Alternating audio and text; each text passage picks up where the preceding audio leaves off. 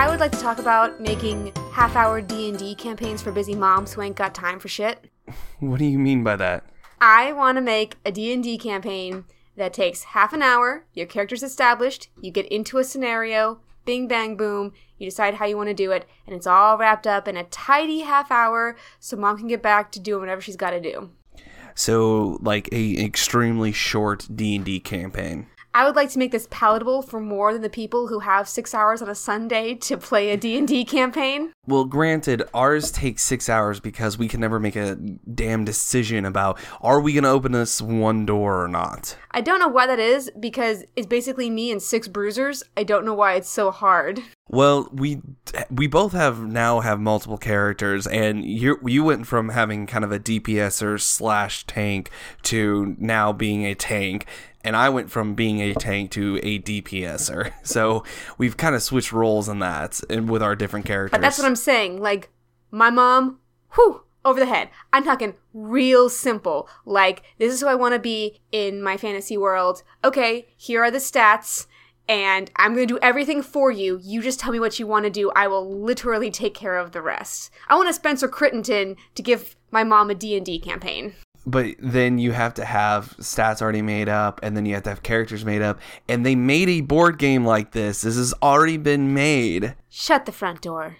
The Dungeons and Dragons, both your brother and John have this game. Do they have infinite characters? No. Well, then it's not the same thing. Do they have infinite scenarios, Aaron? Is there a scenario where you can bonk a werewolf? If not, it's not the board game for moms. When you say bonk a werewolf... He's Aaron. She's Elizabeth. And we're married to the idea. Today we're going a little fantasy themed. As you can tell from our picture, we went with a fantasy movie today. Screw the realism of pre-World War II or post-World War II Britain and ballet shoes and acting on the silver screen back when it was actually a silver screen. We were recommended our movie today by previous guest, owner of the Apothecary Bee and the soon-to-open Area of Effect, Allie. Hi, everyone. How's it going? Allie, it's not that kind of medium. They're not going to respond to you. Oh, well, crap. Allie is here joining us today to talk about Willow. She recommended the movie to us. Very strangely, Aaron and I had not seen it. If we had, we did not remember it. Very long ago, I recall watching some of this with a dear friend, Hamilton, and I did not recall a single bit of it except for the fact that Warwick Davis was in it. That's really all I remembered.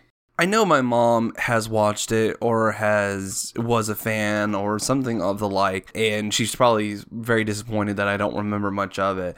I just remember it being one of the more strange or rather less traditional fantasy movies. Well, the reason that I recommended it is because when I had found out that the two of you were at the point where you hadn't seen it or you'd only seen bits and pieces of it, and it's in my top 5, I knew that I had to be like, all right, I'm coming over, I'm bringing Willow, and we are sitting down and watching this movie, and you are going to love it, and you are going to deal with it. Yeah, Allie reached out to me on Facebook the other day. It was like, hey, top 5 movies and go. And I'm like, here you go. She's like, oh, okay, cool. I haven't seen or heard of 2 of these. I'm like, okay, well, what's your top 5? And she said that. I'm like, okay, I haven't seen 2 of those. And she guessed correctly which 2 I hadn't seen, and Willow was one of them. May I guess, having not been privy to this discussion, that on both of your lists was The Princess Bride?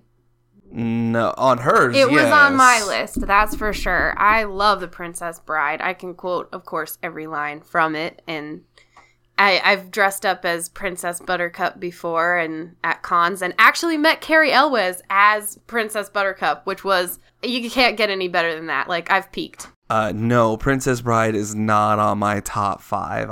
Unfortunately, as great of a movie as it is, I don't know if it's even in my top 20. Aaron, that is a damn shame. I'm sorry. It's damn not my... shame. It's a great movie. It's a good thing we're not talking about it today, because that would skewer you alive. It's another Shape of Water. Hey, it's a great movie. Yeah, it's a great movie. End of podcast. It's impossible to talk about good movies, but it is possible to talk about fun movies. Yeah. So let's talk Willow. We will be spoiler-free for the let's do this for movie the first half, and then we can talk about some thematic things that we might want to see changed up. Okay.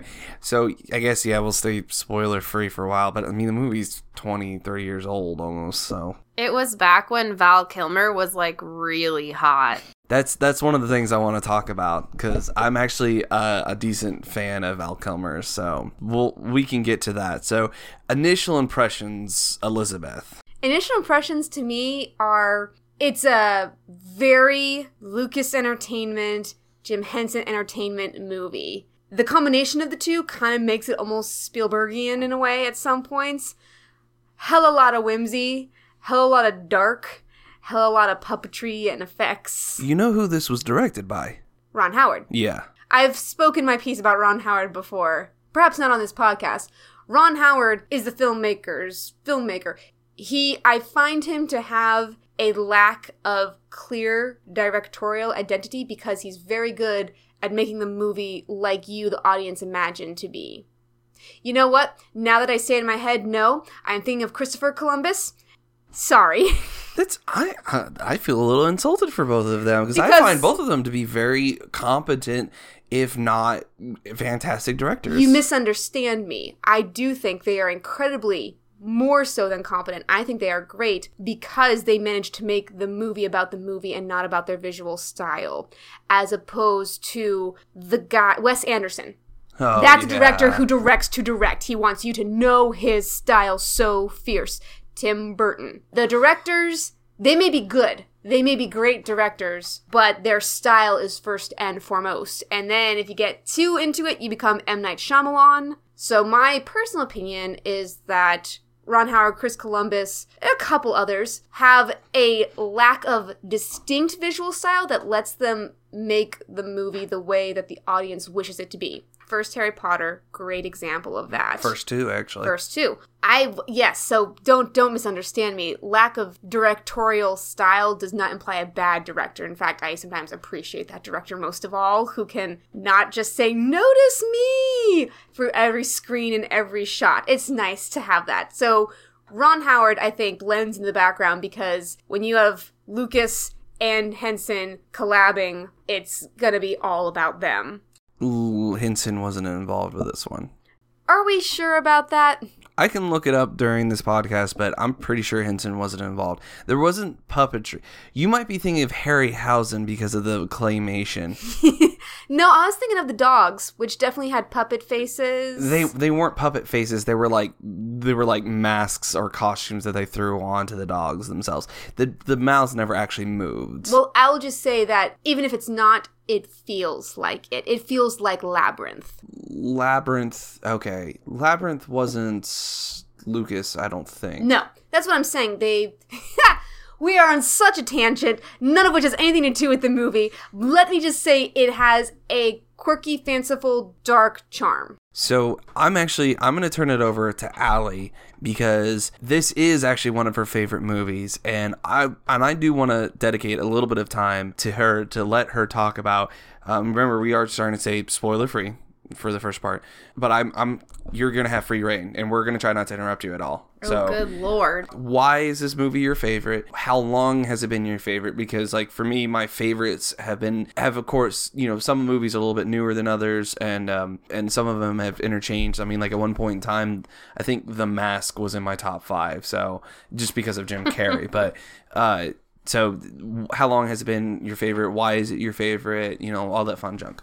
I would say that because I watched it from a very, very young age, it has sort of a nostalgic quality for me to be able to think about my parents sort of putting it on when it was rainy and dark, and it was just kind of like we couldn't really go out and do anything sort of day. We just sat in and watched Willow. It's good background noise, honestly, for me, because I've seen it so many times. It's one of my comfort movies that I will put on if I'm feeling particularly sad or lonely. I can do that, and I don't know, read or do other things. I mean, I'm not really pumping up this movie right now, am I? It's definitely worth a watch. I think because it has so many elements of fantasy and comedy and darkness, I'm particularly drawn to it. It's been in my film repertoire for, at least 20 years, I want to say. But it didn't really reach the top 5 for me until recently when I kind of sat down and said, okay, what makes a great movie? What makes a movie something that I want to watch again and again and again, and I'm never going to get sick of it? And that's when I compare Willow to something like we mentioned earlier, Shape of Water. Great movie, fantastic movie. Do I want to own it? Probably not. Do I need to watch it again and again and again and again? Probably not. It's a great first watch. But in terms of rewatchability, things like Inception or Interstellar, all great movies. Do I want to sit down for 3 hours and look at 4 dimensions? Careful now. Nolan is my boy. I know, and I love him, and I'm saying you probably need to watch Inception a couple times to get the full effect, but I honestly don't feel like it's as enjoyable when you're specifically looking for things that you might have missed. There is a time and a place for that, and I am all for it, but if I just want a feel-good, chilling out, doing my own thing movie, Willow fits the bill like 100%. I get you, Allie. I would binge watch Gilmore Girls 100 times over 24. Even though when I was watching 24, it was pulse pounding and I couldn't stop, and my family would watch it till 2 a.m. Could not stop watching it, or even Stranger Things. I can't imagine Stranger Things being a comfort show. Oh, God, no. Too much goes on that is too anxiety-inducing. I get the idea of a comfort movie. I'm a fan of the comfort movie. I think probably for its length, Lord of the Rings is one of those for me, because it's so long, you don't have to worry about catching every single second. I completely 100% agree with you, Liz, except for I wished that they had made Fellowship the first 30 minutes its own movie. I would watch a Hobbits putzing around in the Shire movie in a split second. I can see why you would think that. I actually really enjoy Willow because halfway through it, they don't decide to say, you know the main character we've been following? Well, he's half size, so he's not really as compelling as these tall, handsome characters. Quick, shun him to the side, which is what happened in the Hobbit movies. The dwarves got lost in their own story, and it's ostensibly about them in the original text. So I appreciated that in this one, you never lost sight of your main character that you were following. Well, to kind of throw this out there, someone on the interwebs put out the idea that instead of making a book into a movie, books need to be made into TV shows. And one season of a book, or one season of the show, is a book. One episode is a chapter. Some things are still going to have to be edited out, but it's a lot easier to get every detail from the book into the visual medium. So that would be like to be done in an aspect of a Lord of the Rings style type thing, where you could have almost, a half a season where they're just in the Shire. There you go.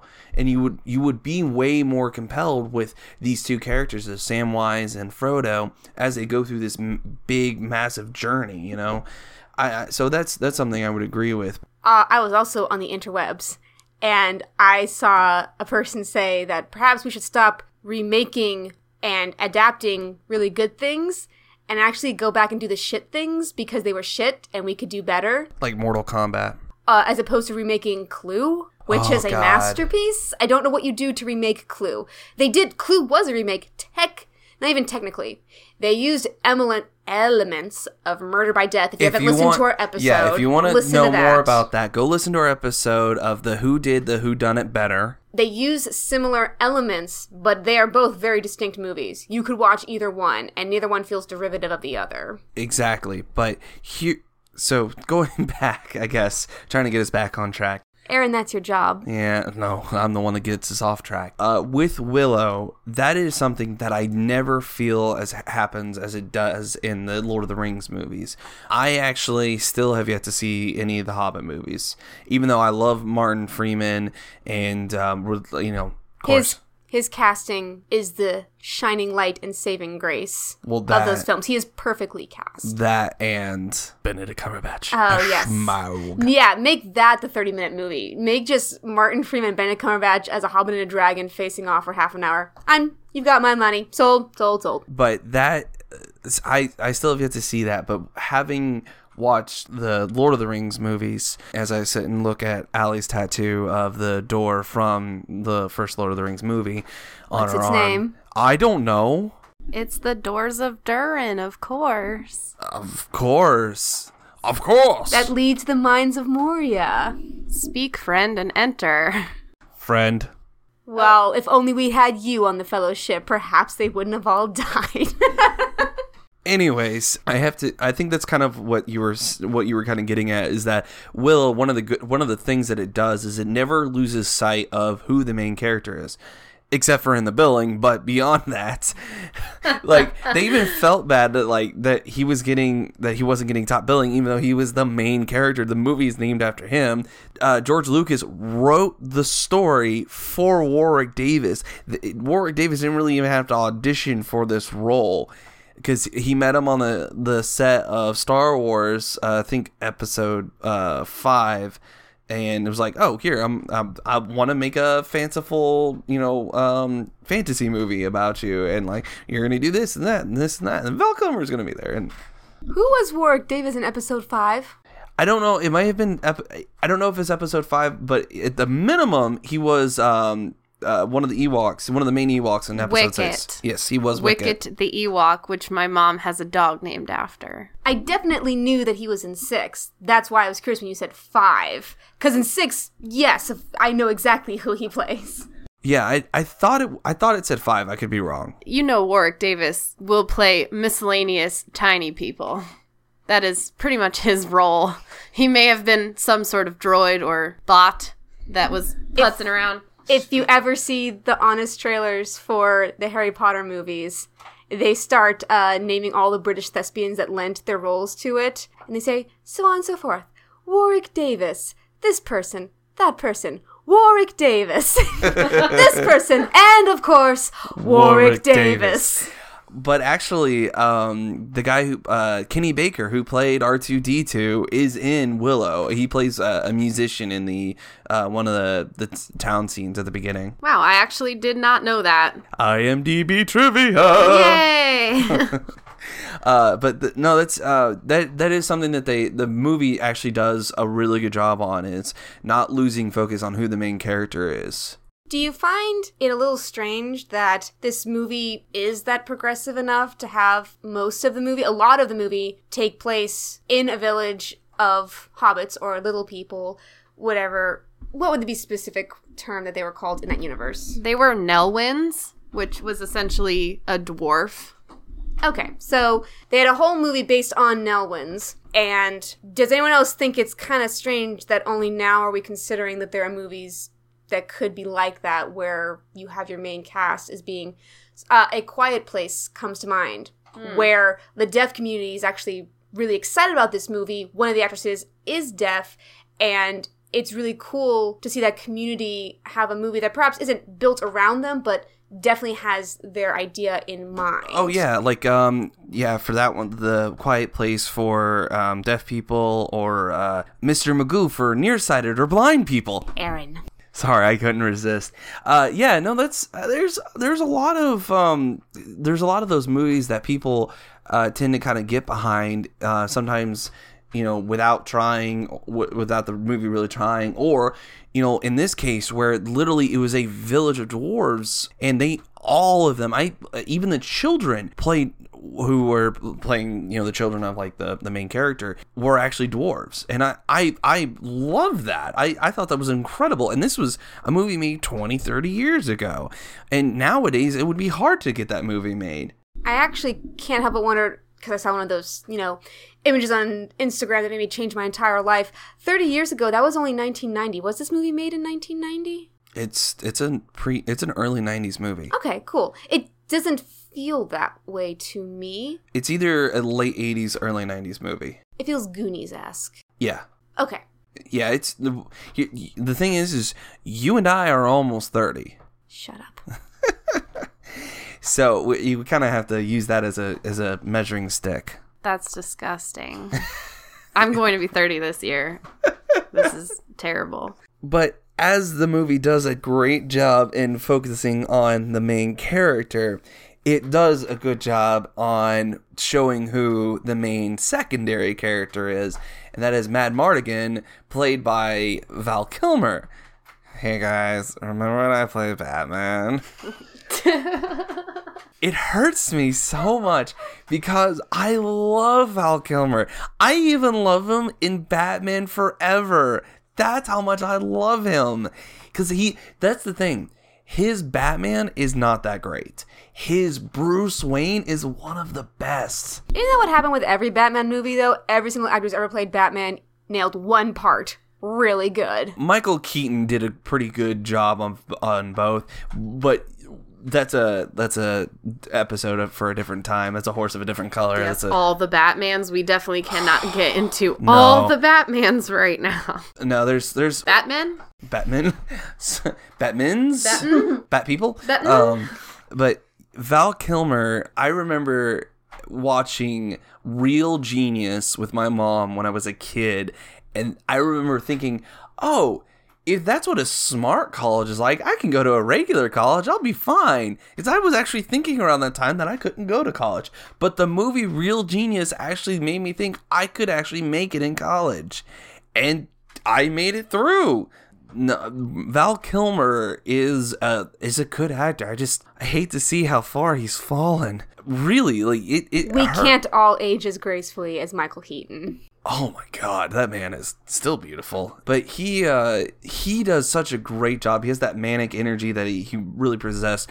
Because did you guys? I think you and I have watched it. I don't know if you've ever seen it though.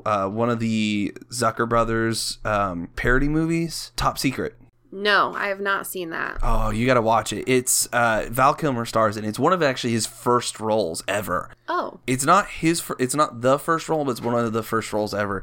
He plays a Elvis type character who goes to Germany and gets caught up in like an espionage type thing, and it is hilarious. I would definitely love to see Val Kilmer in some more of his like comedic roles, because I know that that's not typically what he's known for. He's definitely in some dramas and some action movies and things like that.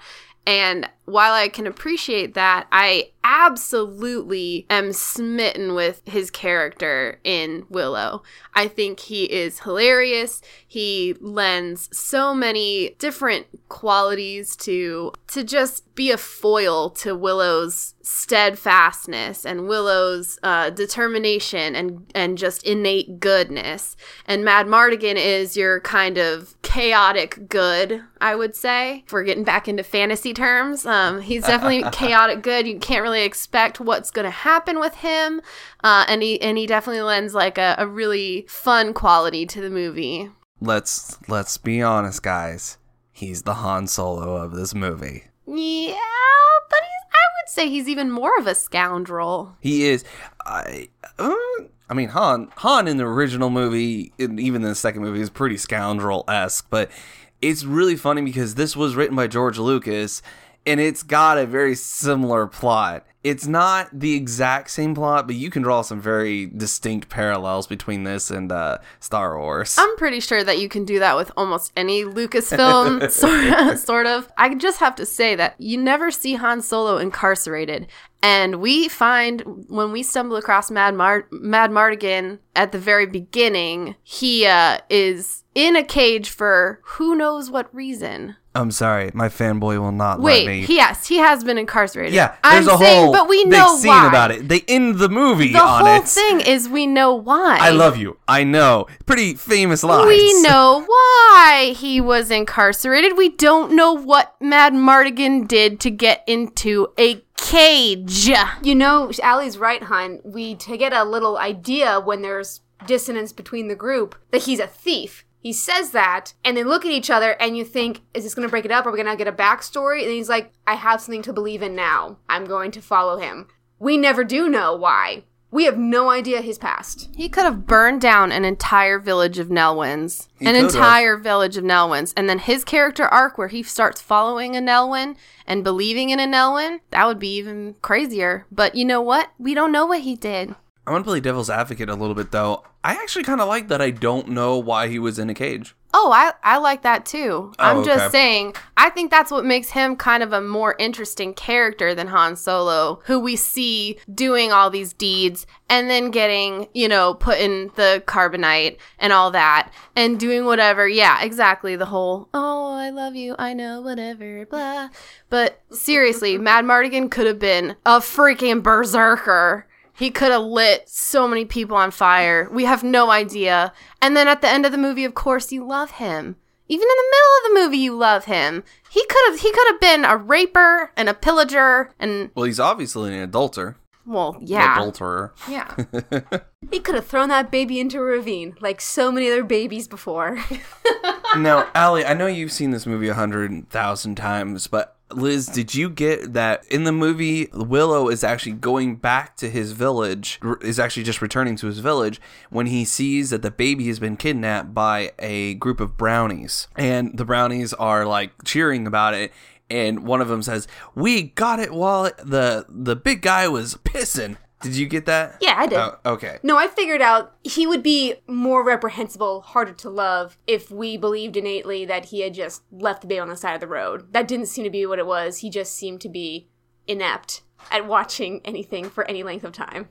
He went from like insane, but I mean, he was in a cage. I feel better! I absolutely love that line, and I pretty much say it whenever, if I'm sick or if I'm not feeling well. And Michael asks me like, "Hey, what's going on with you?" I'm like, "I feel better." I guess we got to actually get into the plot a little bit, so let's go ahead and slap spoilers ahead. We'll do the plug party. Oh, yeah.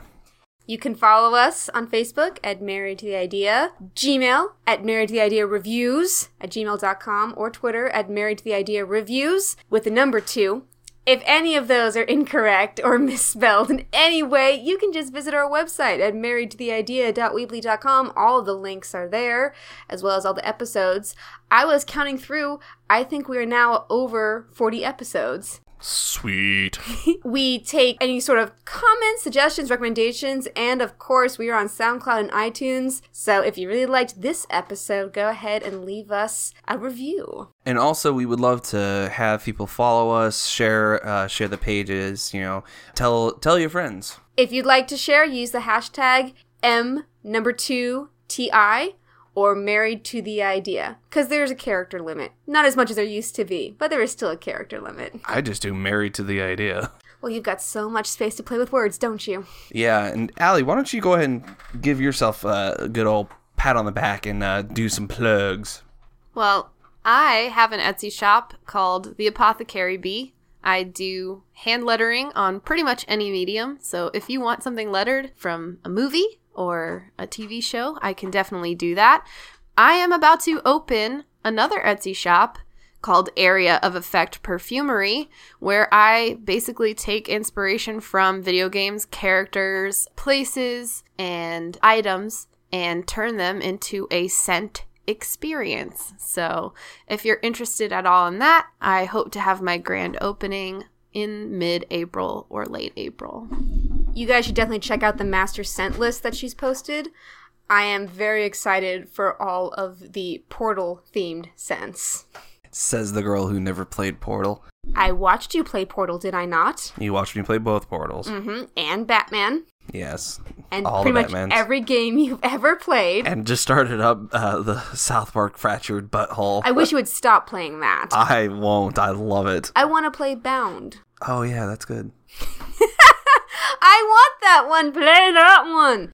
All right, so let's get into the actual... Let's do a quick plot summary. So, of course, from here on out, spoilers ahead, but this movie's super old. Go watch it. It's a lot of fun. And your kids will like it, too.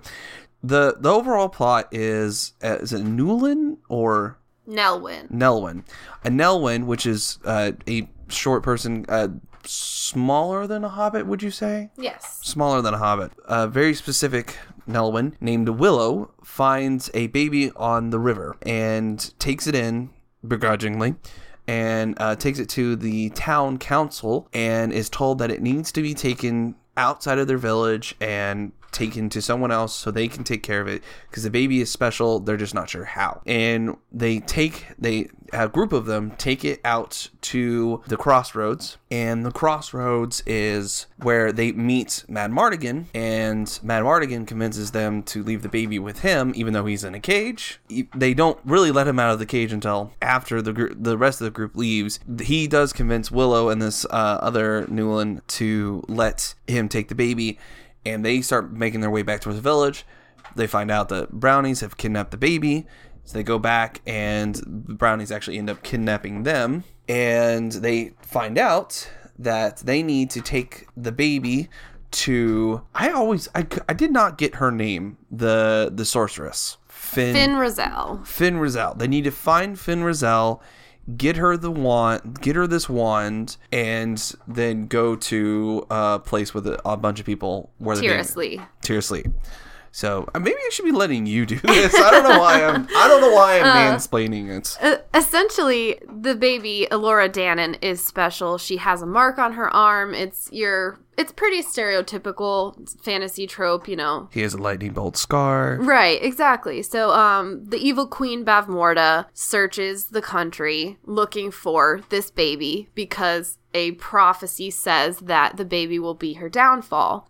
So when Willow finds the baby, initially, he's just kind of like, I want to wipe my hands of this. I want to make sure that the baby goes to the first Daikini, which is the word for human in their world. I will give this Daikini baby to the first Daikini I see, which happens to be Madmartigan. And then when Willow's on his way back, Madmartigan gets caught literally with his pants down. Baby is stolen. And then Sherlindria, the fairy queen, tells Willow how special that he is to have been chosen for this mission. And from then on out, Willow starts gaining this sense of like heroism, and he wants to kind of do the right thing rather than just go home to his family.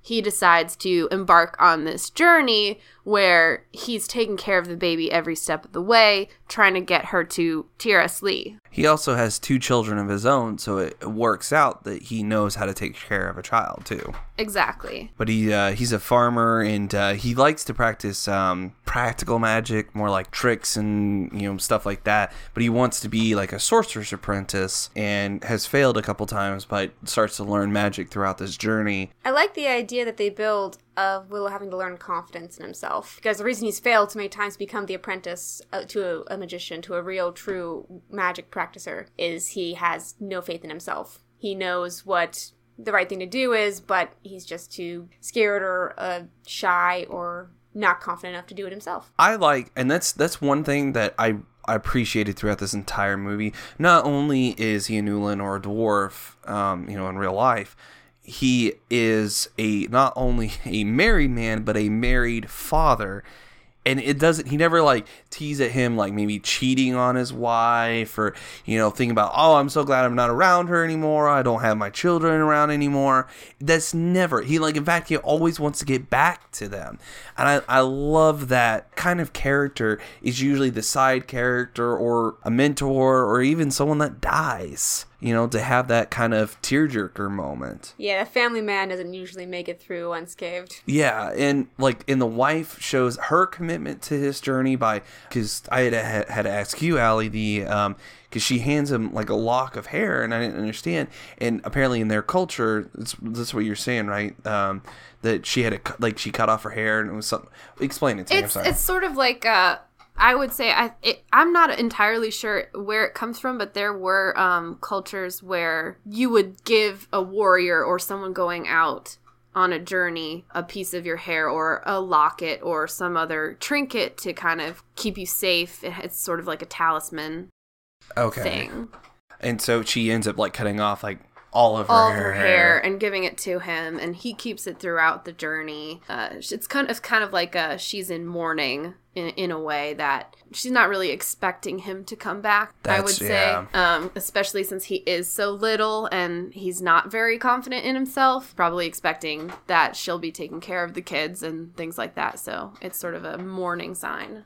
Never expecting him to come back. So, but I did like that, and they never played around like visited by sirens or, he's like, I'm so glad I'm not around my kids or something like that. I'm really glad that they never played around with that. He's definitely a character that you can instantly fall in love with. I mean, he's never so good that it's saccharine. He's never so, great that he seems holier than thou in a way. He's just a regular dude. He really is. Ha ha! Give me the child. I will take it to the countryside. Ho ho ho! Yeah, that's essentially Mad Mardigan. Sex level expert. Have sex using that voice. Ho ho! I'm inserting in you now. Good God! We just went R-rated quick. Ah, Aaron.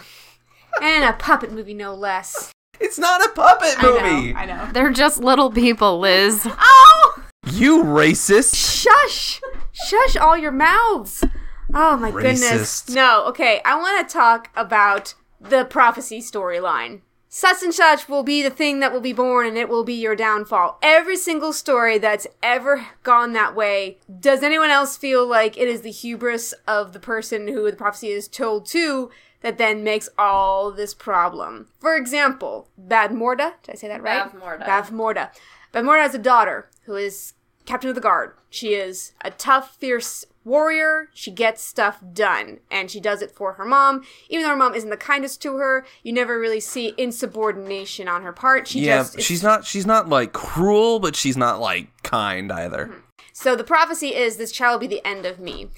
And in sending out her daughter to find this child and to kill it, and by saying one of the other guards to go with her because she thinks that she might need some help along the way, it sparks the first seeds of dissent in her when she meets Mad Mortigan, and then underestimating a small creature is what leads to her downfall. I just feel like every single one of these prophecy stories, it's always the person who's trying to stop the prophecy's fault. Goes back to Odysseus, actually. Yeah, that's where that Oedipal complex comes from. He was so afraid of killing his father and marrying his mother that he left the country, never to return. And when he finally did return, many years later, he had no idea who they were. And so, of course, he did those two things. And he fucked it all up. As if he just lived there and been like, well, you're my mom. Why would I do that? You're my dad. Why would I do that?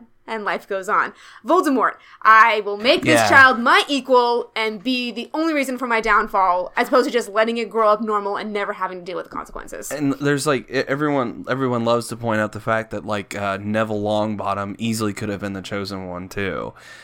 Which it would have been interesting to see that, like, I would love to see her or someone else actually rewrite it where Neville is the one that is attacked and it's, he's made the chosen one. So that's usually, but that's usually how it goes is that whenever those kind of things. It means the hubris of the villain. That's why I kind of feel like Thanos is going to get beat right quick. We're not getting into Infinity War on this podcast. We don't know anything. We're not getting into Infinity War on this podcast. Do you really want everyone to hate me? We're not getting into Infinity War on this podcast. I have strong opinions. So now here's something. Here's an interesting kind of theory that I have. Now it's half-baked because I literally just came up with it a second ago.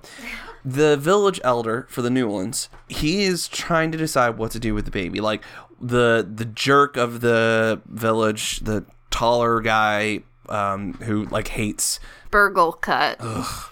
Screw that guy. Yeah. He's nasty. Nasty guy. So nasty. You's nasty. He's saying throw the child down the well, just drown it, just get rid of it. The village elder is trying to figure out what to do with it. And he does a soothsayer and he throws the bones and he's trying to figure out what the bones are saying.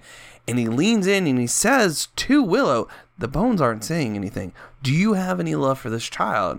And Willow, being a father and being a good guy, yes, I have some love for this child. Because who wouldn't? It's a child, That baby is a great actor, by the way. Oh, God, yeah. The faces they got her to make are just man. fantastic. The twins, because it was two children, the twins that they got to play the babies never acted again. Oh. Yeah. That's sad because they have such expressive faces. And normally I'm not a huge fan of babies. They kind of look like potatoes to me. Muppets just really freak you out then, huh? Oh, yeah. They're the worst. This baby is like super endearing. It's adorable. Super endearing and very, very much very expressive and lends even lends some comedy, I think, to certain scenes. I mean, like, if they didn't get some of the reactions that they got from that baby, like, the scenes wouldn't be as funny as they are. I feel like the creators of Full House watched Willow and like, let's get babies that can do that, and then use it in every shot. And then thus were born the Olsen twins. And then the 90s were never the same. But the village elder does that. He asks Willow the question. Willow says, yes, I have love for the child. And then he's, the bones say the child must not be killed. And so it makes me think maybe the seer was just full of shit. And was just trying to, like, put Bavmorda in her place. Like, listen here, you stuck-up bitch. I mean, he is pretty old. Who knows how long he's been around? Maybe he's kind of sick of her reign and things like that. There's also another example of his ineptness when he throws a rock up into the air and it becomes a bird, and he says, follow the bird and the bird will lead you on your quest. And Burglecut says, it's going back to the village. Now, these are two... He says, ignore the bird. Ignore follow the river. Just follow the river. Now, these are two different characters. The seer who does the prophecy works for Bavmorda, and the village elder, they're two different characters. Right. I wanted to make sure that was Yes. pointed out. But yeah, like, what if, like, I'm not saying, because in this world, magic is real. There's even a love potion. Oh, so you're thinking it's like Kung Fu Panda 2, where the soothsayer tells that a warrior of black and white will be your downfall to the peacock, and you could say she made it up. It could be true. But you also know that she's sick and tired of this guy being in charge. Like, here's what's gonna happen. I know you and your cockiness. You're not gonna, you're gonna do all the wrong things to take care of it. You're gonna kill everything else around it and make it care more. And Sometimes, like, yeah, that's the thing, is sometimes either a prophecy will come true on its own, or sometimes you will make the prophecy come true. every single prophecy I can think of has been at the ignorance of the bad guy who tried to stop it. You mean a self-fulfilling prophecy? Ah. Mind blown. So let's I have something to talk about. All right. I want to talk about, since this isn't my darling childhood before me, I want to dissect and strip it a little and see what can be gleaned. Allie looks so scared right now. No, okay, how about this? I really like this movie. There are themes that I think get left behind that I wish were explored more. They have this connection between Bavmorda and her daughter, and you get the idea that she does implicitly trust her daughter, perhaps even love her, by the things that she says to those around her, like, can you really trust her? I have more loyalty in her than I do in you. And the turn for the daughter is not the quickest it could be, but still pretty quick in the grand scheme of things, and her mother doesn't really seem to... We lose any sort of connection of them being mother and daughter. It could have just been an equally trusted female competent captain of the guard who turns on her queen. Mm-hmm. We don't really get a mother-daughter struggle with these themes of parentage and fatherhood. I thought we would have seen more of that. That's a good point. Like, I think the turn is a little slower because it starts... what happens is the two brownies, one played by Kevin Pollak, of all people. Which I did not know at all for the 20 years that I've watched this movie. And now I'm all of a sudden, I'm like, holy crap, it is actually him. It's Kevin Pollak, of all people. But two brownies go along on the mission with Mad Mortigan and Willow, and they have like a love potion, love powder, love dust in one of their sacks. And you get a little taste of what happens with it, because one of them gets hit and he like falls in love with a cat, but it's a temporary effect. It's not a permanent thing. So Madmortigan gets a face full of it. So he goes in to rescue Alora, right? Is her name? Yes. Alora. Alora, and as soon as he gets in the tent, he sees the captain of the guard, Sorsha, and instantly falls in love with her. Now, and I love that I did this to you. You were like, there's a plot hole. Why didn't he fall in love with Alora? And I was like, yeah, that's true. Or maybe he was already in love with Alora. Boom! There's a plot hole explained. Plot hole filled. I mean, it is true. That's another thing. I get what they're going for, where they want the captain of guard, and they want them to fall together because it's two attractive young people. They're going to fall in love. That's the point. Now, Kith. I like it. I like the idea of it. I don't know if it's executed properly enough to make me really believe it.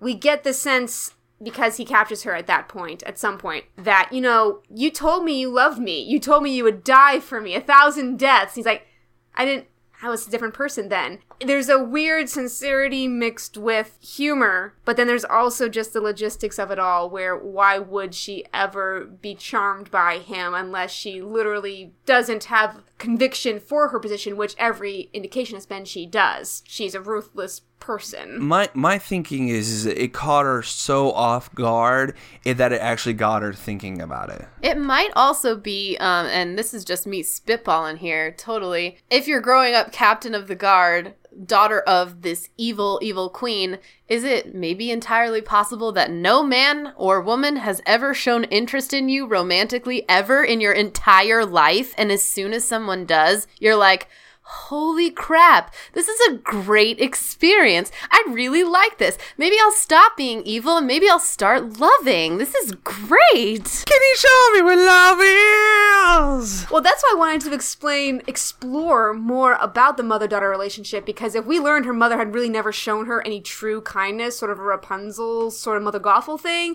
she loved her, but she really only loved the things that she could do for her. If we got that sense and then had a person who literally said, I'd die for you. I would do absolutely anything for you. That show of emotion is better than, oh, he's really good at fighting. I'm attracted to that. Why would she care? I don't think I understand where you're going. I disagree, but I understand where you're going with it.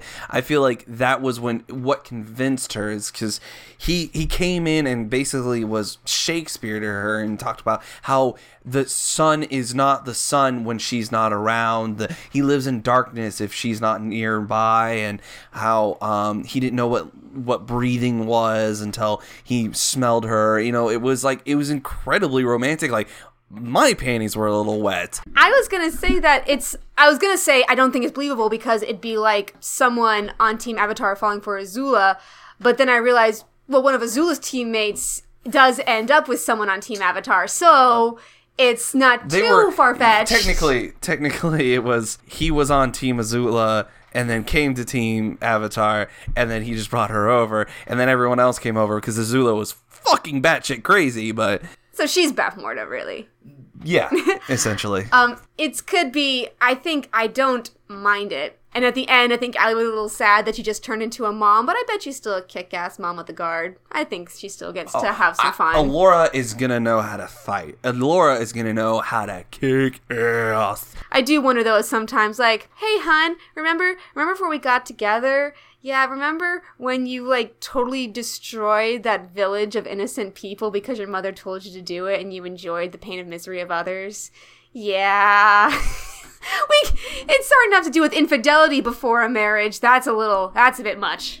Maybe in fantasy worlds, just kind of hard to come by any kind of love, so you just kind of leave that baggage on the side of the road there.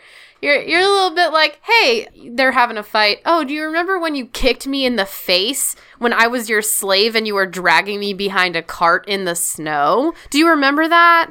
Maybe you should wake up for the baby this time. Do you, Madmortigan, take Sorsha and forgive her all of her trespasses, including her kicking you in the face? And do you, Madmortigan, do you, Sorsha, take Madmortigan and forgive him almost slicing your neck multiple times. A match made in heaven. True love. All right, guys, let's wrap this up because I think we beat this thing to death. I think we all enjoyed this movie. So, and I have a question after we do the ratings. But I think Allie needs to do the rating on her own because A, it's one of her favorite movies, and B, it throws off our system anyway. So, all right, Allie, you go first. All in all, I would say this movie makes me feel good. It makes me laugh, and it makes me feel compelled to watch the rest of it. You know, I'm never ever bored with it, and it's just got this like little place in my heart. I mean, no pun intended. Tiny little place in my heart. Boo. Shut up. So, but I'm not going to be super lenient on it. I'm going to say that there are definitely some flaws, but I love some of the visual gags that they do. I love the characters. The plot and the story is a little contrived. It's a little overdone, but the characters are so real and so lovable that I will have to give one of my top 5 favorite movies. I will say a 9 out of 10. I could see that. Honestly, it's probably going to stick with me for a long time. The visual gag near the end of the movie. We did not even begin to talk about some of the humor that goes on in this, because some of the humor is Lucas humor, but then some of this humor is, Matt Morgan, where'd you go? Immediate smash cut to a giant ball of snow rolling down with his feet sticking out. It is it made me laugh out loud. And you never laugh out loud. No, I was... LOL. The old hag wizard battle, that was great. Yeah. There were just so many Saruman Gandalf moments in that, too. Val Kilmer, again, actually, I think it says that a good chunk of his lines are improvised. So some of his humor, some of his natural humor came out in this role. And if you want to see like him be a really good kind of sarcastic way, watch him in Kiss Kiss Bang Bang. It's really good. And plus, it's a young Robert Downey Jr., like right after he gets clean. It's like one of his first roles. And so he's in that air of confidence and stuff like that. So I definitely suggest that one. But the visual gag of near the end of the movie where Willow accidentally turns a troll into a 2-headed dragon that is modeled after Clint Howard. That is the biggest insult to that man I've ever heard of. Oh my God, is it really? Yeah. Oh. I feel so bad for that man. He's not the most handsome, but he's Aaron. What? Be real here. Okay, he's Clint Howard, but he's not he's Clint Howard, but he's not that dragon. How about that? Yeah, he's not 2-headed dragon ugly. But the dragon starts forming in the lake and grows and starts breathing fire and roaring, and all the people that were in this castle run out, including Mad Mortigan runs out, and they're all just kind of standing there looking at the dragon, and he kind of looks around and they're all kind of breathing a little heavy, and they're all looking at each other, and he's oh shit. he's right in the middle. He runs back in towards the dragon. So there's a lot of those funny moments. So for me, my rating actually might be a little higher than it should be, but I'm actually going to go 3.5. I think this movie is really well acted. I think that it is believable in all the heart parts. Whenever there's heart involved, all believable. I really like Willow's journey. I like that in the end, he uses these tricks that he uses these tricks to outwit and eventually win the day. I like that he doesn't turn into a sword-fighting badass for no reason. I like that the mystical MacGuffin in the form of this baby actually does provide character and humor and real heart to it, as well as opposed to just being the fetch quest. My precious baby. It worked better. I really enjoy the design. A lot of really cool sets and visuals. I did feel very Lord of the Rings at points with some of the shots of them walking against sunset on hill. Very, very Peter Jackson. You would say that maybe Peter Jackson took that from Willow then. I would say that. I could see that, yeah. I also think that this is a really enjoyable movie, and I think for me, the humor, the heart, and the visual gags are enough to forgive it some of its weaker points. So for me, I would also say 3.5 out of 5. So a 7 out of 10? 7 out of 10. It's hard doing this out of 5 system. I don't know really why don't we like... rate. I know we have to because people need a number to get what I we really mean. wish we could but do I it out wish, of 10. I wish our 45 minutes of dialogue was enough to convey to people what we actually thought about this. But no, let's just sum it up into a number. I wish we could do it out of 10 because then it would be an average. Because so we could say Elizabeth score, Aaron score, and then average. I still think, honestly, whenever we do this, it tends to be an average. Each of our 5 scores tend to make an average that we would have normally picked, I would have probably done like 7.5, maybe 8 even. But here's my question that I posed to you, the listeners, our fans, and to you two. And even though you've already quote-unquote answered this, I already have an answer kind of, and I know you kind of have an answer, but I still want to ask an answer. Yeah, keep using pronouns in this non-visual medium. Keep going. Crap, you're right. You, Allie, have already answered this, and you, Elizabeth, I probably know what your answer is, but I'm not 100%. But I still pose this question. So my question is what is your like favorite like rainy day / just go-to movie when you just need something on in the background, or like your just easy movie? Willow's definitely up there, but I also feel that way about all of the Lord of the Rings movies, the originals. And I too have not, surprisingly, seen the Hobbit movies. Really? Yeah, I fell asleep during the midnight showing of the first Hobbit and just totally did not pick up on anything after that.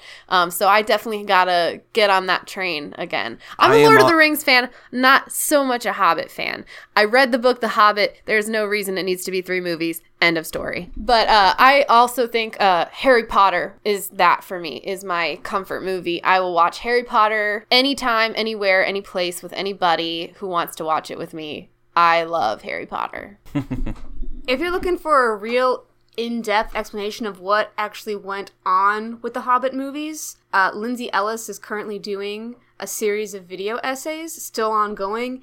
It is freaking great, you guys, because she breaks it down, not only the story problems, but behind the scenes, the studio problems, the director problems. She breaks it down in a way that we all kind of know, but it's refreshing to see it explained with facts backing it up and actual actors' interviews. Like, yeah, things were not tight behind the set. Bad mojo went down. I mean, what's his face? Ian McKellen broke down crying on set one time because they were shooting a scene and everyone else had already shot the stuff, so he was just shooting on a green screen and there was nothing else around him. I think I've actually seen the video footage or like something of that scene, and it's just like you just see him just kind of like he does his thing and then like the cut, and you just see him go from his Gandalf to just like a broken down man. That is super heartbreaking because Ian McKellen is like my boo, and he is a thespian and a Renaissance man, and he is phenomenal, and to put him in front of a green screen with no other actors to